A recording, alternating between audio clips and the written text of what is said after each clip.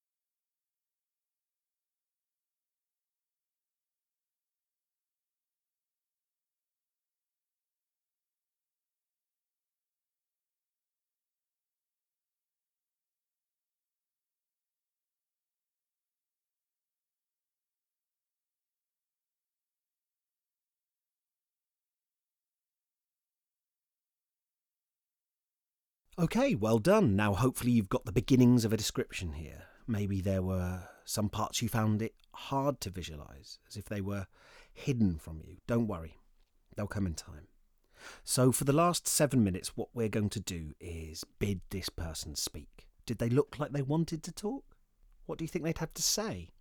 So, we're going to do this as a conversation, a dialogue. I think it's impolite to just expect them to speak and not give anything back. One side is going to be you, and one side will be them. You might like to open with simply saying hello. How they respond will tell you a lot. Are they welcoming?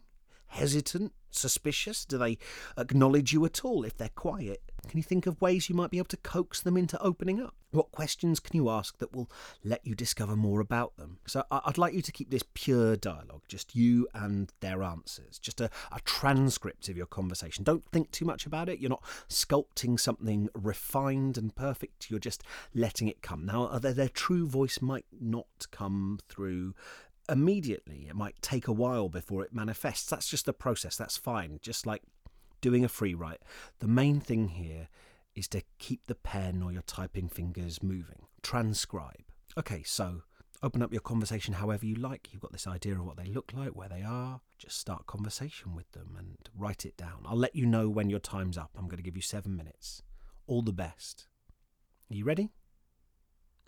Go.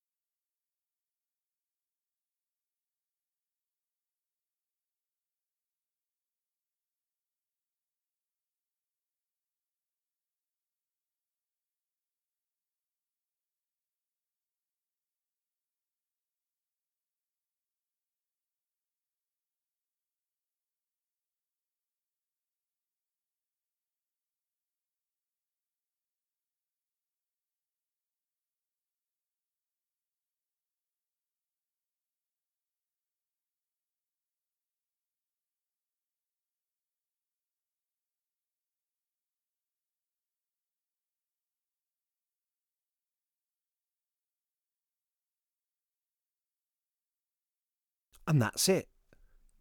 Take a deep breath and let it out. Well done. I hope that was fruitful for you. This is a technique you can build and refine. Like any technique, right? It gets stronger and easier with practice. Patience Worth's novels all say, by Patience Worth, then beneath, communicated through Mrs. John H. Curran. I kind of love that. Like, wouldn't it be beautiful if all novels, instead of saying by, said communicated through? Because that's all it is, isn't it? These aren't our words. We just wrote them down. That's what writing is sometimes, you're just making yourself ready and quiet and listening. You'd be amazed how many voices are floating around you, waiting for an invitation to take their place beside you and speak. Many moons ago I lived. Again I come. Thanks for listening. I'll speak to you tomorrow.